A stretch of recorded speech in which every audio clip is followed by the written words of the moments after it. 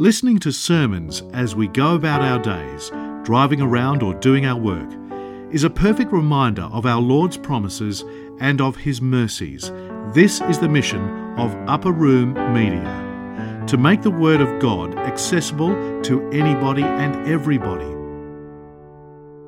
In the name of the Father, and the Son, and the Holy Spirit, one God, amen.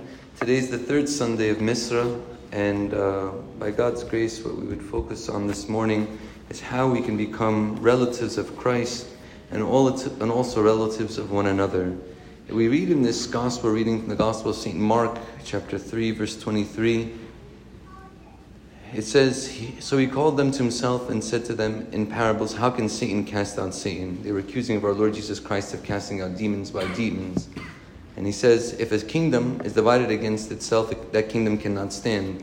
And then if a house is divided against itself, that house cannot stand.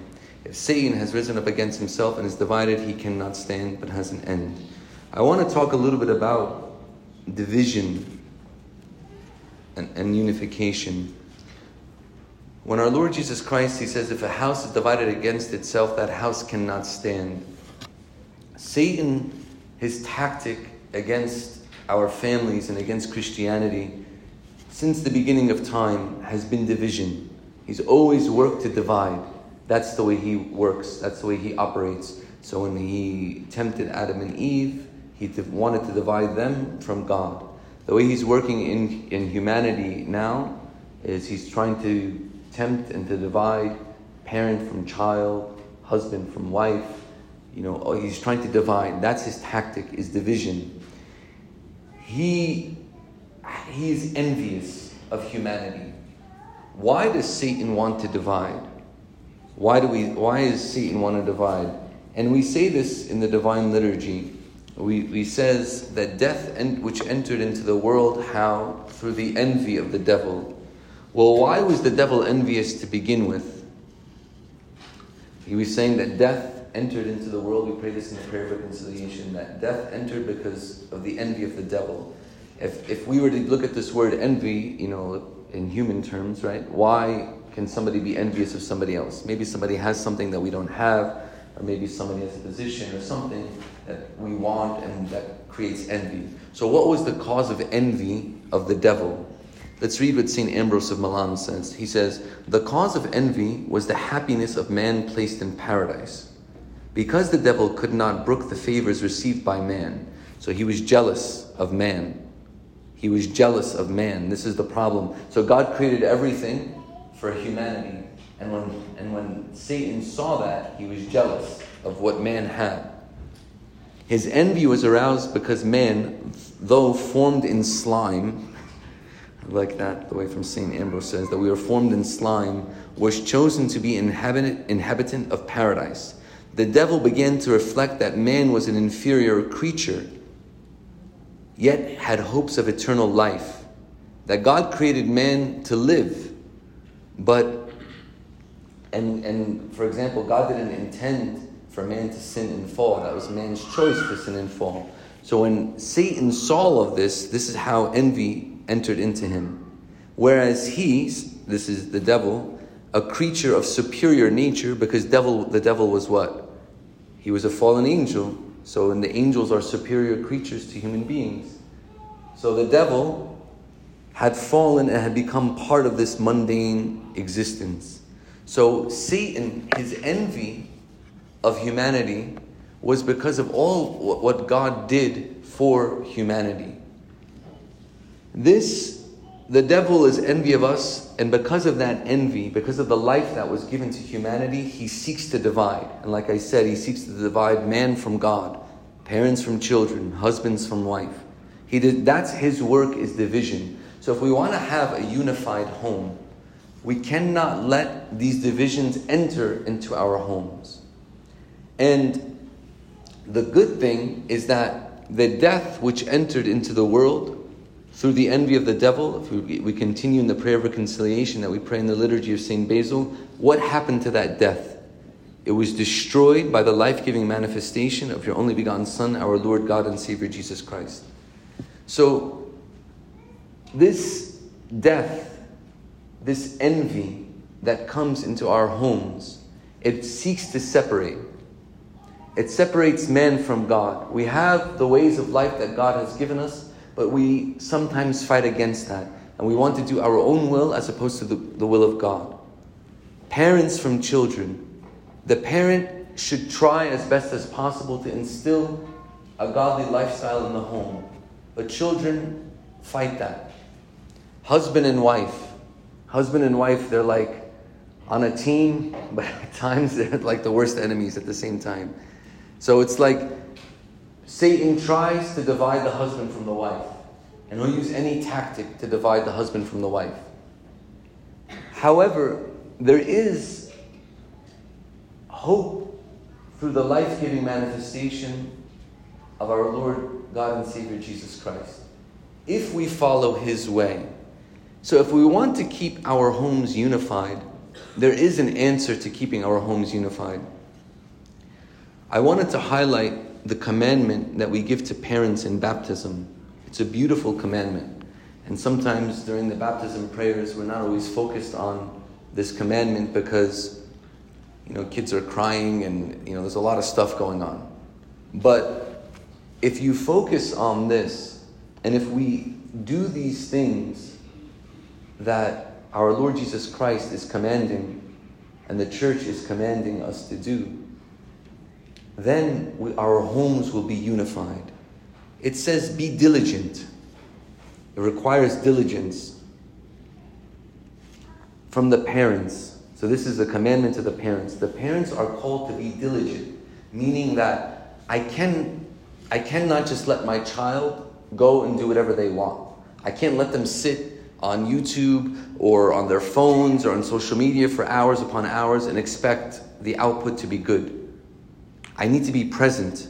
I need to be diligent. I need to be watchful what comes into their ears and what their eyes see. I need this diligence. And I need diligence in what? It says, in teaching them, reciting the Holy Scriptures. Do we recite the Holy Scriptures in our homes? And do we attend church services as a family? In the mornings and evenings and fastings? And in keeping the church laws and apostolic commands? The commandment then continues saying, guard your children and keep them from going to unsuitable places. Do we protect our children from going to unsuitable places?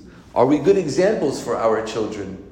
Do we as parents also go to unsuitable places and then get upset when our children go to unsuitable places? He says, guard them from satanic temptations. Sow in them. I love this next section here because it says, sow in them beautiful qualities. If you think about the concept of sewing, you take something and you bind it together. It says, sow in them beautiful qualities. Sow in them righteousness and praise. Sow in them purity. Sow in them obedience, love and holiness. Sow in them compassion, charity and justice. Sow in them godliness, patience and goodness. Sow in them honesty and every good work that pleases God, so that your souls and your children's souls may live. What a beautiful commandment. If we want to protect our homes from division, and if we follow these things that the church has commanded us to do, Satan is not going to be able to enter our homes and to divide. He won't be able to do these things, but it requires diligence and it requires effort. And the formula is there for us to do these things. So the parents are responsible for their children. And it's the parents that are responsible for what? Feeding the children with spirituality. I know sometimes people think that it's the church's responsibility. It's not the church's responsibility. It's the parents' responsibility to sow in them these qualities. The church helps support, but it's the parents' responsibility to sow in them these qualities and to sow in them this lifestyle. Don't think for 1 second that an hour of Sunday school a week is going to be what changes your child's life. It's not going to. They need consistency in the home. And parents need to sow in them these qualities and live these qualities so that the children can absorb and then become like their parents in holiness and godliness. So this is for the parents. For the children, it says now because we need division. We need unity. We don't want division. So if this is the parents' responsibility, what is the children's responsibility? In the book of St. Paul's letter to the Ephesians, chapter 6, verses 1 to 4, it says, "Children, obey your parents in the Lord, for this is right." So it is a child's responsibility to do what? To listen. So the parents should be working to do all of these things that are listed here in the commandments. And if the parent is doing these things, it is the child's responsibility to listen to the parent to do these types of things that are there. And in this way is how we should conduct our homes. St. John Chrysostom says, both the husband and the wife are responsible for the children.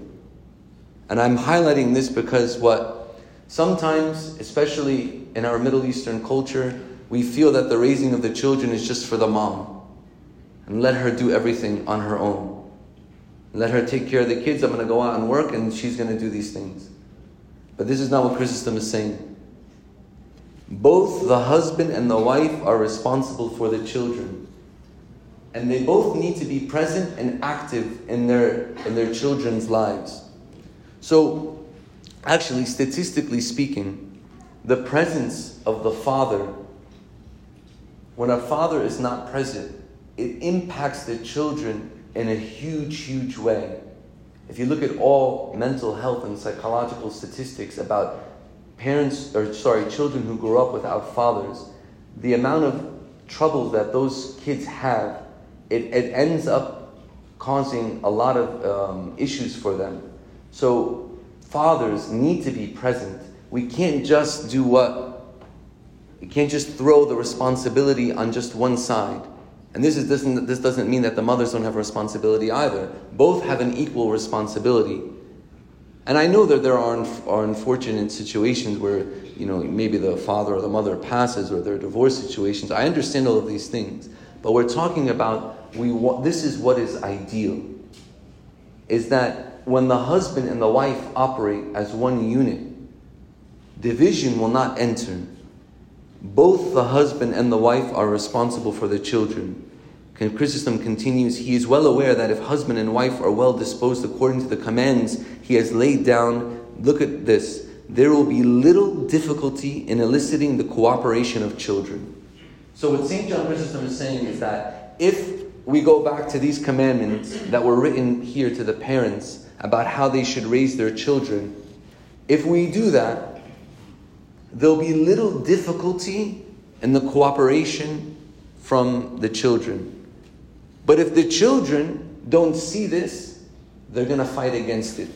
The children, without them even knowing it, they want godliness. They want it. Sometimes, especially as children, we don't know what's best for us, but God does. And as parents, we are responsible to provide what's best for our children. Like, let me give you an example. Anybody who has young children, if you're going to allow your young child to eat whatever they want, what are they going to eat all day? Chocolates, candy, cookies, sugary stuff, right? Because it tastes good. But as a parent, what do we have? We have a responsibility to do what? To give them the good food. The food that's going to build them up, that's going to make their bodies healthy and nutritious. This is the parent's responsibility. And we do this very well with physical food. Especially, you look at younger parents now, my goodness, the amount of research that we do before we put a single thing into the child's mouth, And at least for, my wife and I, like by the time you get to the third child, you just, whatever goes in, it doesn't make a difference. But we do all of this research and effort because we want to make sure our kids are physically nutritious. What about the spirit? You know how many times I talk to youth who stay home all day, just sitting on their YouTube or on their phones and social media? I ask them, what are you doing today? And they're like, we're just hanging out at home, doing nothing. Do something with your children. Take them out. Teach them. Bring them to the church. It says, the commandment says what? in the mornings and the evening attending church services? Do we come to Vespers? Do we come to these services do we bring our children to these things? It'll be less difficult for us to raise our children. Don't tell me that we don't know how to raise children. The church has told us exactly what to do to raise children. The unfortunate thing is that sometimes we, because of our own desires, don't want to do these things. And then we come and complain years later saying, my child is so and so and so and so. Well, if you did these things, then you're setting that example for them. So am I praying as a family? Do I read scripture together as a family? Do I worship as a family? Do I tithe and do I serve as a family? Do I fast as a family? Do I offer repentance and confession as a family? Do I come to the Holy Liturgy as a family? Do I venerate the saints as a family? Do I do these things as a family? Because if you don't do them as a family, the likelihood that your children are going to do them is very, very, very little. We have to set the example for our kids. And then they will follow. And believe it or not, they'll love it. We think that our kids are not going to enjoy it. We think and we complain, like all of the people who complain, oh, the liturgy is too long, the services are too long, the language and all this other things. And we say, oh, the kids are not going to like it. It's not the kids. I promise you, it's not the kids. It's the adults that don't like it. And because the adults don't like it, they're using their children as an excuse to get them out from doing the things that they don't want to do. So, for us, are we setting that example? There's a proven concept here that works. And if we do these things as a family, then our houses will not be divided. They'll be unified. And in this way, we will all become relatives of Christ. If you look at the end of this gospel reading, they came and they said to him, look, your mother and your brothers are standing outside. And in verse 34 and 35 of chapter 3, our Lord says, and he looked around in a circle at those who sat about him and said, here are my mother and my brothers, for whoever does the will of God is my brother and my sister and my mother. So his mother and his brothers were sitting outside. He said, well, it's not by physical connection, by blood connection, that somebody becomes my mother or my brother or my sister. But whoever does the will of God is my mother or my brother or my sister. This is how we become relatives of Christ. This is how we can take our blood relationships and make them true relationships in spirit. Yes, somebody might be my father, or somebody might be my brother or my mother or my sister, whatever it is. But that physical relationship, that biological relationship that you have with that person is just through blood. The true relationship comes in the way that we conduct our lives. And this is what our Lord Jesus Christ said. If we want to become His relatives, is doing His will, following His way. Look what St. Augustine says here about St. Mary. He says, Mary is more blessed in receiving the faith of Christ than in conceiving the flesh of Christ. So he's saying that St. Mary is more blessed, not just because she gave birth to Christ, but because she believed in Him as her God and her Savior.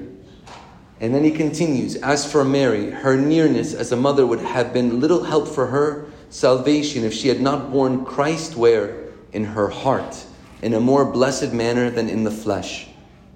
So, you gave birth to your children, or maybe the wives gave birth to their children, right? Or the mothers, they gave birth to their children. That's not enough. You've given them physical birth, biological birth. Now, feed them the spiritual birth. You want your children to be good and live a holy life. It is not. They're not going to just listen to you because you're their mother or you're their father. But the commandment to the children is what? Obey in what? The Lord. If the commandment is from God, they cannot reject it. Even if they say out of their mouth they're going to reject it, but because it comes from God, it'll pierce their hearts. And this is how we become relatives, true relatives of one another and true relatives of Christ. by doing the will of God. So we all have biological family. But that doesn't mean much if the way we conduct our lives is all different. So this is how we become relatives of Christ. Let's summarize what we said. Division has always been Satan's tactic. Satan seeks to divide because he said what? He's envious towards humanity. And remember, I explained why, or St. Ambrose of Milan explained why Satan was envious, because what humanity has, he didn't have. Our guard against division in our home is keeping our homes built on the foundation of Christ and His church. So that if we conduct our homes in this way, our homes will be in peace. And this requires effort on behalf of parents and faith from children to obey their parents. So if we obey our parents in the Lord, and the parents are setting the example in the Lord, we will have peace in our homes. And living in this way, we will become true relatives of Christ and true relatives of one another. Not merely by blood, but by spirit. Because the biological connection is not enough. The children want to learn the ways of life, and it's our responsibility as parents to give them that way of life. And children, it's your responsibility to do what? To obey your parents in the Lord. And glory be to our God forever and unto the ages of all ages. Amen. This talk was brought to you by Upper Room Media. We hope that this talk has, through the grace of God, touched your heart. And we pray that it will not only inform you, but will also transform you and your life with Christ.